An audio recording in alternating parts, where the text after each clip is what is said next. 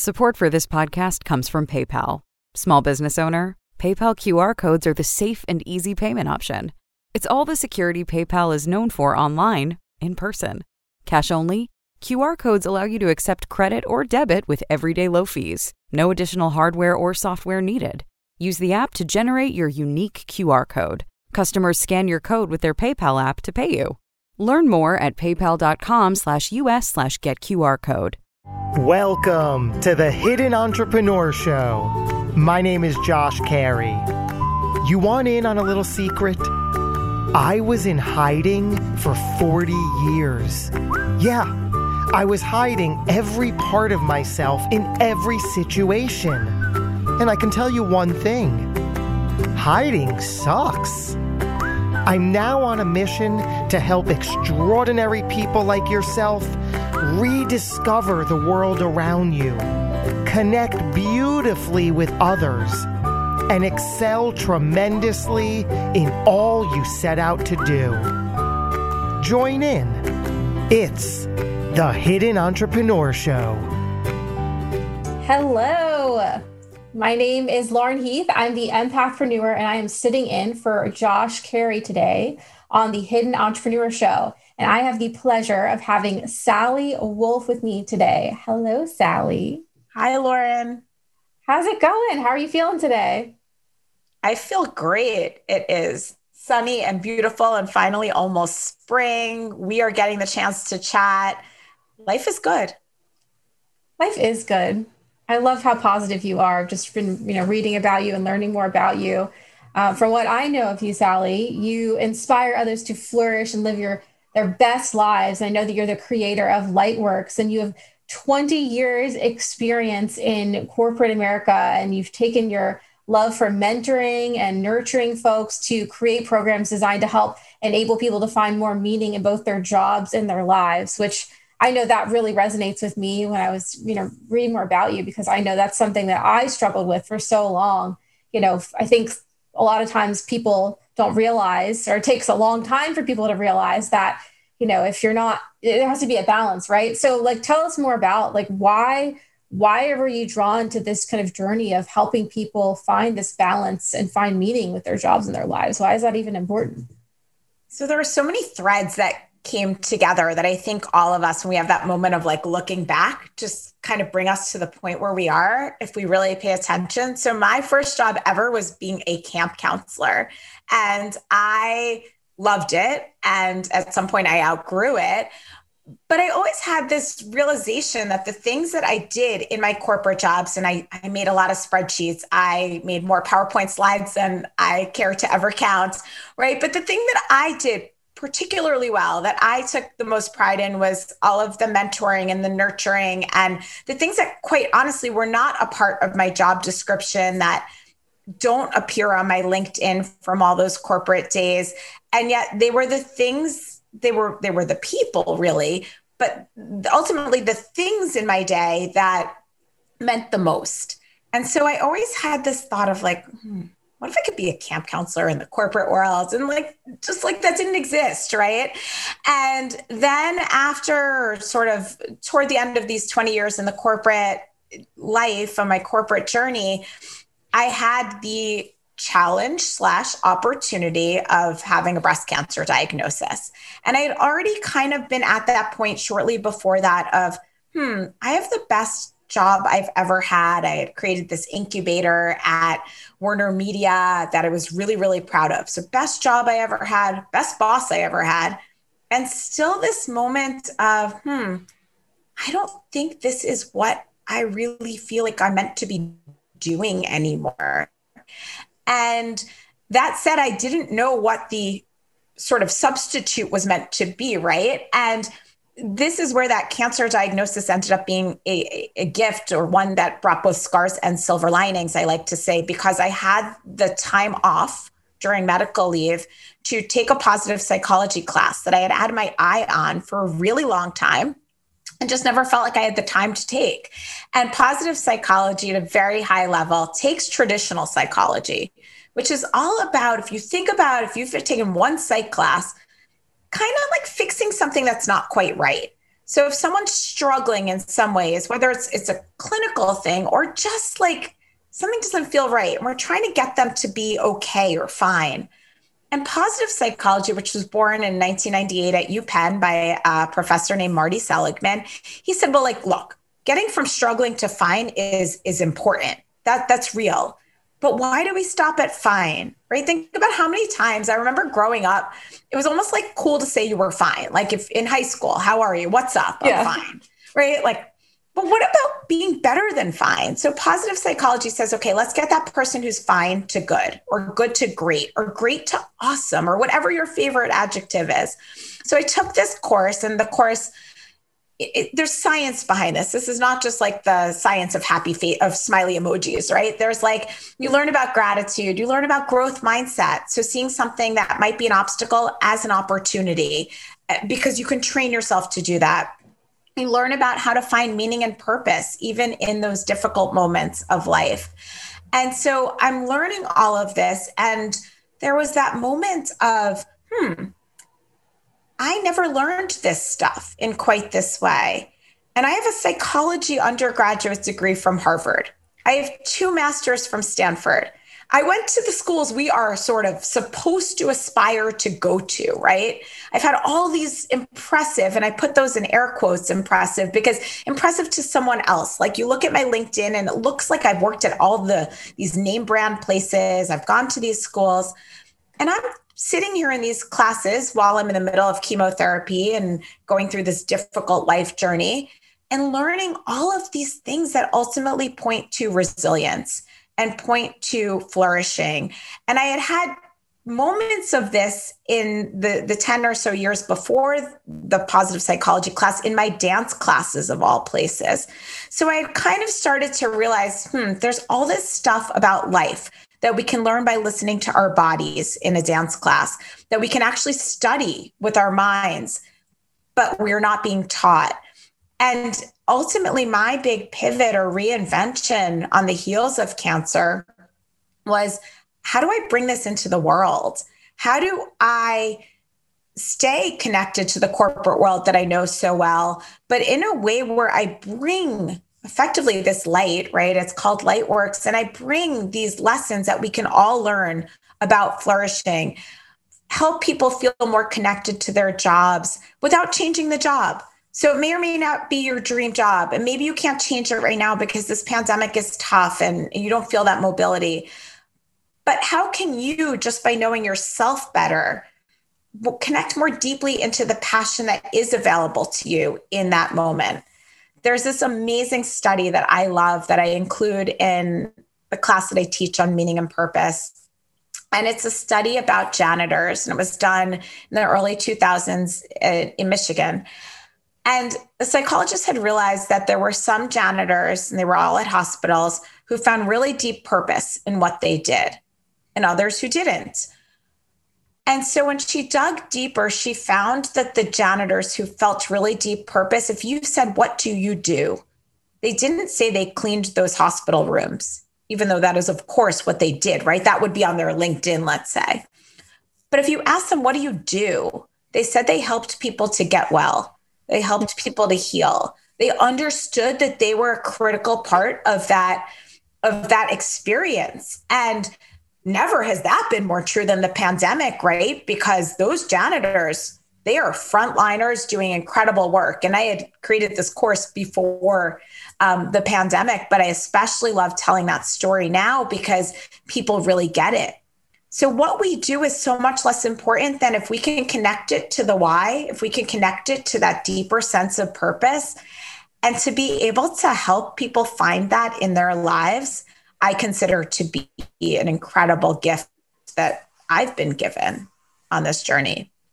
I love that. And I love that you mentioned, you had the opportunity, to experience breast cancer. Like that's definitely the first time that I've ever heard of that. And you talk about how, you survived and thrived because of it. I think that says so much about you as a person. And I'm sure that, the people in your life and the people listening to this can be so inspired by how you've taken all of these things that, have happened in your life and turn it into something else. I think it's funny.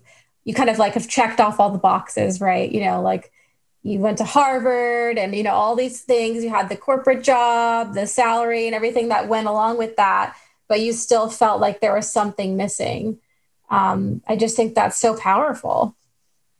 Thank you. I don't want to sort of eliminate the truth of like, yes, I cried tears, and, it wasn't like cancer is exclusively an opportunity. There is a lot of challenge that exists on a day-to-day basis, but I don't get to choose whether that's a part of my life. There are moments in all of our lives. Everyone has these moments or these experiences, right? For me, it's cancer. For someone else, it's a devastating loss or a layoff, or right. We are all Divorce. living, right? Like everyone has one or more than one. And quite honestly, I lived a very blessed first 40 years. Like I was diagnosed at 40, and I was pretty damn lucky. And so I had the gift of having lived that life, of having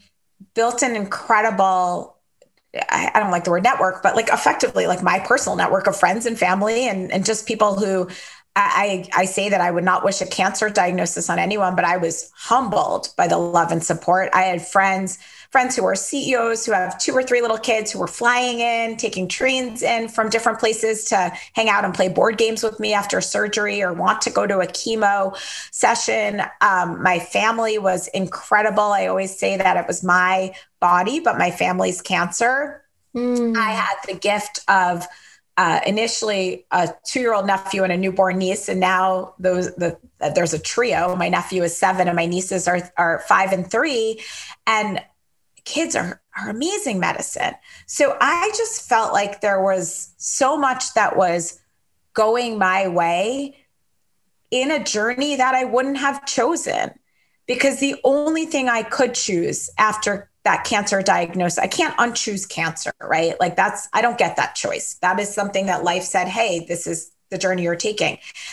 And I actually could tell you all the ways I tried to avoid this journey, in the sense of my mom had breast cancer when I was in high school.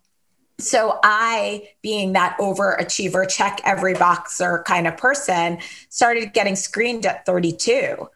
And I knew we were negative for the genes that they've identified, but we're Ashkenazi Jews, which tend to over-index in breast cancer. And at any rate, I started getting screened at 32 and did not only the mammogram, but also the sonogram, because a lot of women, a little public service announcement, younger women have dense breasts, so mammograms don't always catch everything.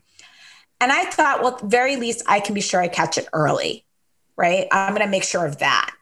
And P.S., here I am. I am living with a metastatic breast cancer. It was an early stage breast cancer. I did an aggressive double mastectomy. I did several months of chemo.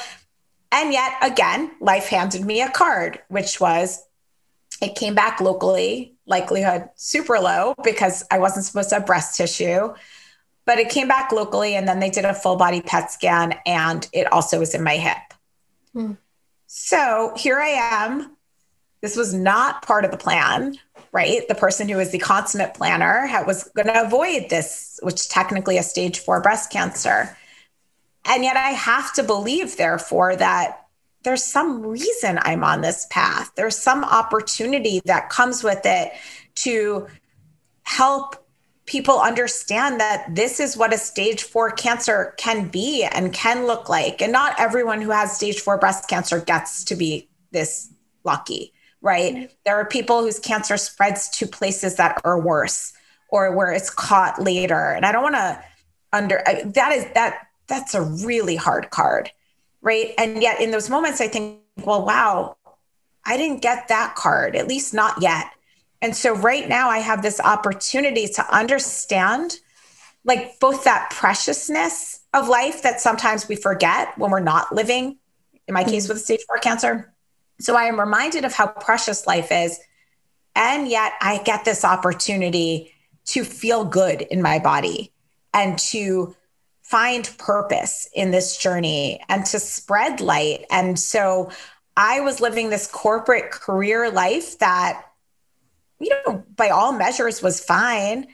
And yet it's on the heels of cancer that I've done more podcasts, done more public speaking, created my own company, felt this connection. I spoke at a business school reunion, which I went to Stanford Business School. The other speaker at that reunion, who's a friend of mine, when they invited me to speak and they told me that Todd was going to be the other speaker, I thought, oh, he's done like everything we're supposed to do, right? He created a company, sold it to Yahoo.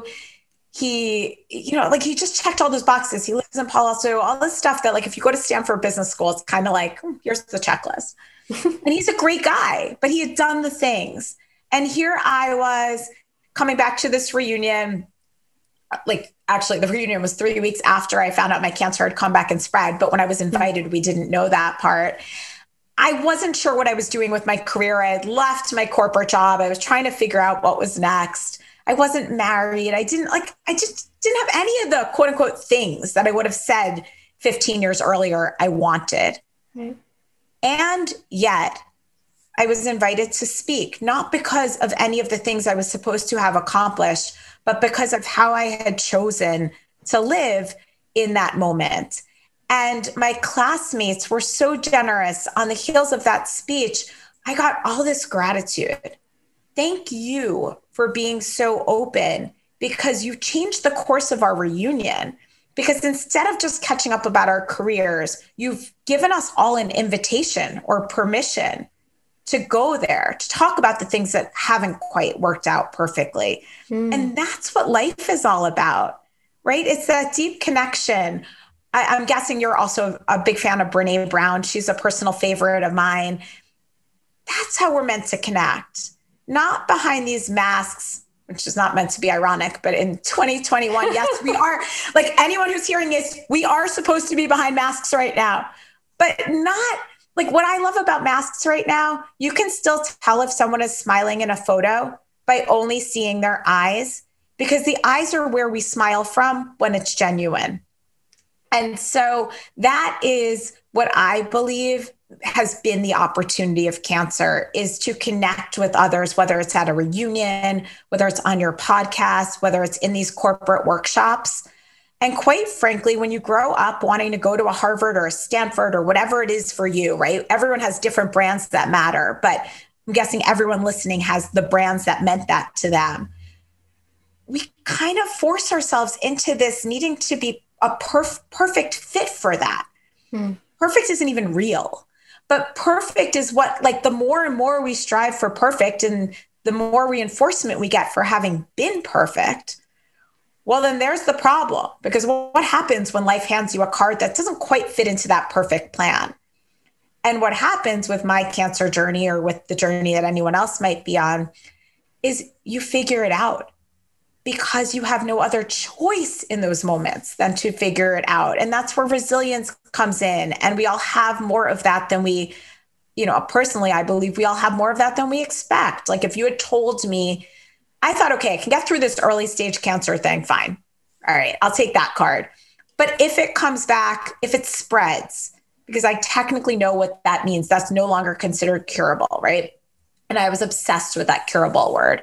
So I can tell you where I was. I was on 23rd Street, walking down the street when that phone rang, when the oncologist, and she sounded really chipper. So I was like, finally, I caught a break. It's not going to have spread.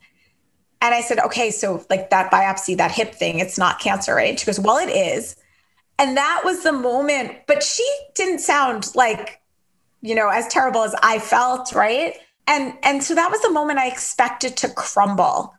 But I didn't have the perspective that she had of knowing all the stuff that existed, the medical science. How lucky was I to have this now, where there's been all that science and been all those advances, right? And so that moment I thought to be the moment that was going to finally take me out. A kick in the gut that was just going to be the one where I didn't recover because it was too devastating, because it wasn't curable. Like, those are the things that went through my head. And look, there was sobbing on 23rd Street. I don't want to underestimate that.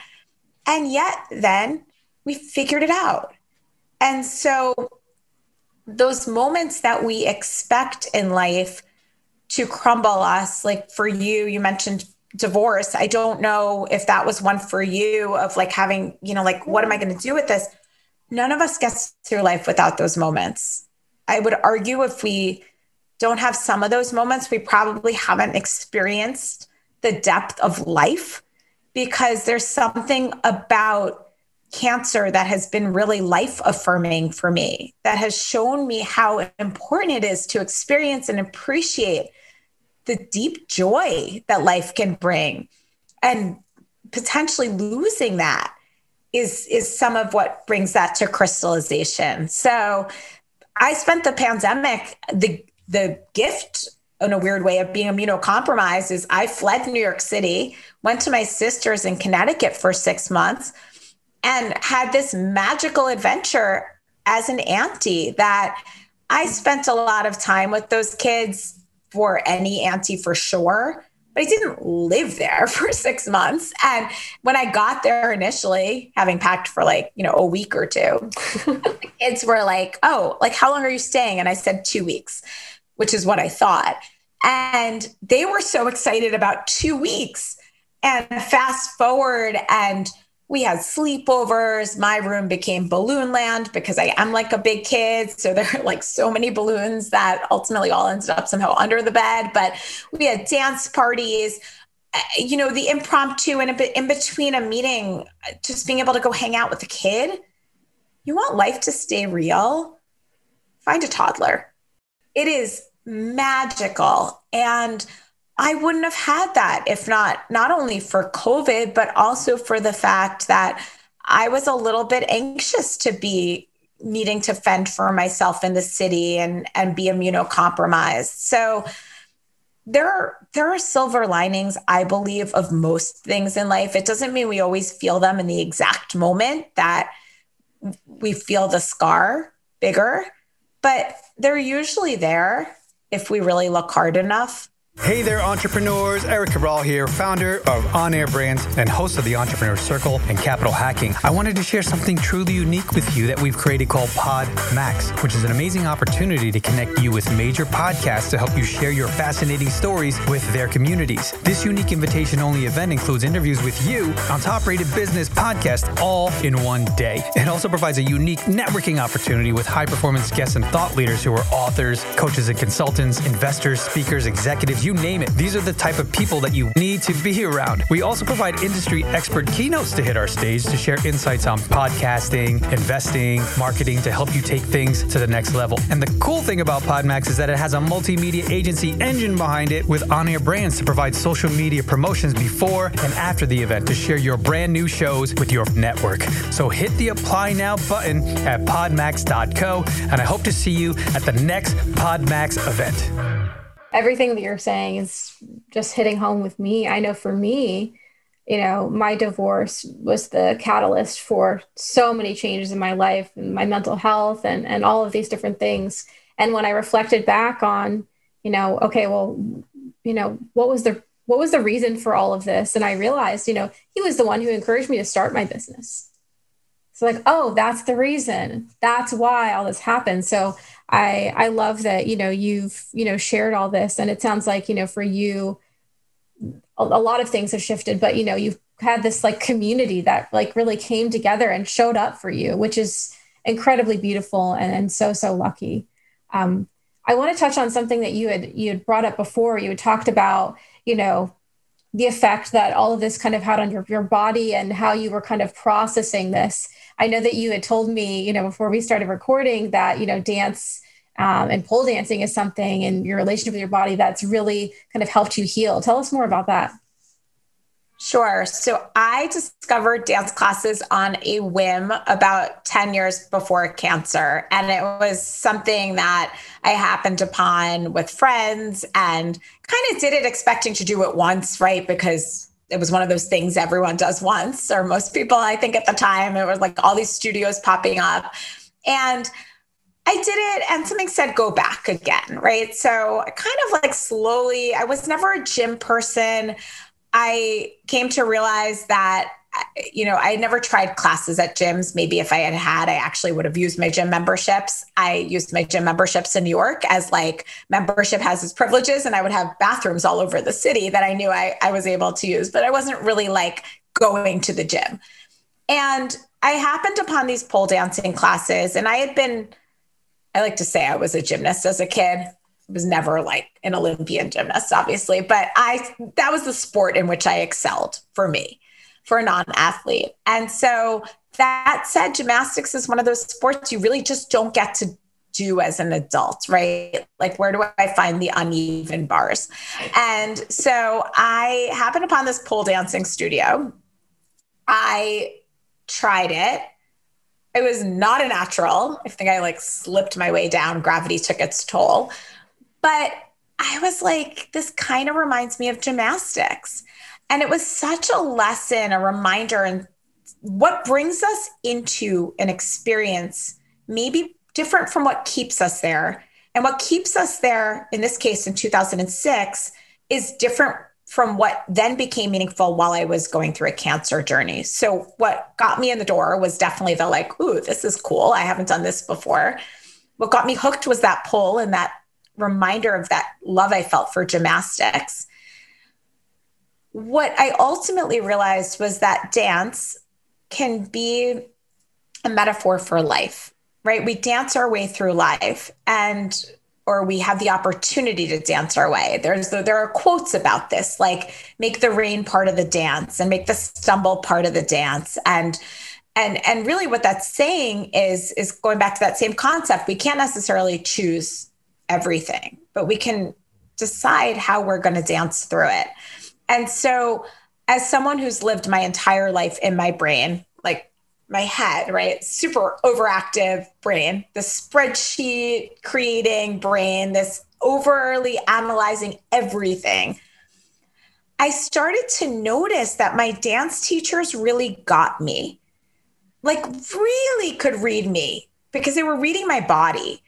And so the things that we may censor ourselves from saying with words or sharing, the person who understands the body can read that body language, however subtle, like literally in your finger or toe or leg, or, oh, you're really angry. And you're like, how did you know that? Or you're sad, or you're joyful, whatever it is. Because so often in our society, we suppress the negative or the darker emotions is a better word to use, but even sometimes the joys. You don't want to seem too happy or too like, oh, that's like, she's too confident, or she's too, not humble enough, right, to celebrate something. And so on either end, we're living in this narrow band of emotional expression. And so dance initially taught me how to really, really tap into that. My teachers really accessed it. They could read it. And then I was diagnosed with cancer. And so I'm in a cancer journey. And by the way, to my closer dance friends, my dance teacher was the first person who knew when I was diagnosed. She's a dear friend, so I had told her first. But then even my classmates before I told, because we can all learn to read bodies when we understand this deeper form of expression, this nonverbal. So they knew something was wrong before I even had the biopsy results, because they could see the subtle shift, right? And so here I was, 2 months from diagnosis to the first surgery, which was a double mastectomy. And then I chose chemo to do on Wednesdays because it meant that by Monday class, I would be as good as I was going to be that week. So maybe I wasn't 100% or even 50%, but I was sure as hell going to be there because I knew I would feel better having danced in whatever way I could.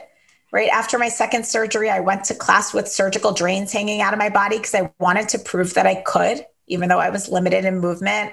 So much of that dance journey became a studio of healing and of reclamation of my body, because I lost my breasts, I lost my hair. So those are body parts that so many women would connect with their femininity.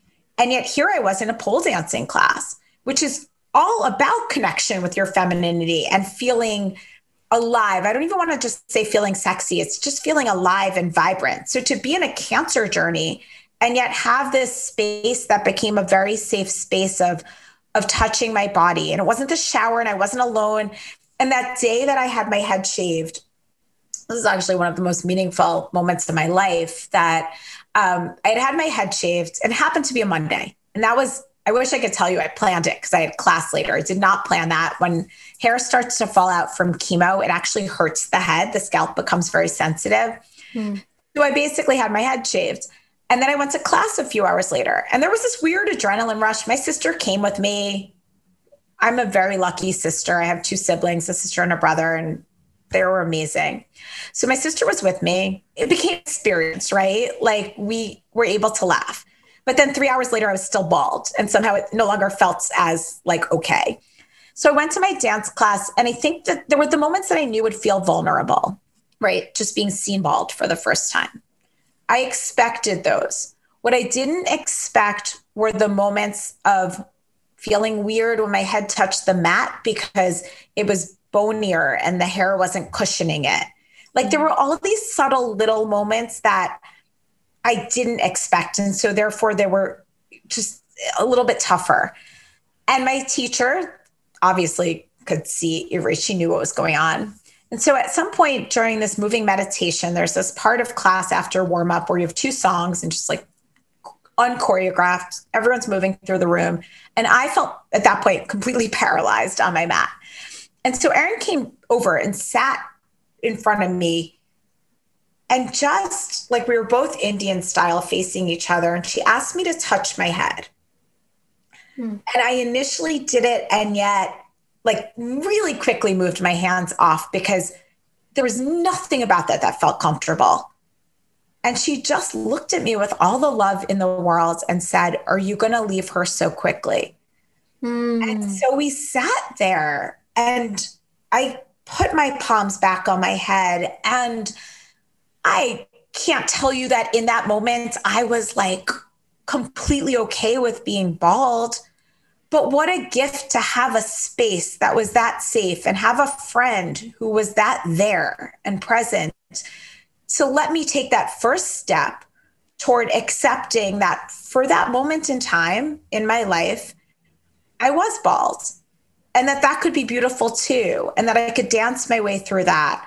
So that dance journey for me, just everything in that studio, the loss and the gain, and the dance that existed then that still continues now on Zoom, because that's where everything seems to be these days, was truly a gift. And of course, I never could have known when I happened upon those classes of the deeper meaning that would take for me.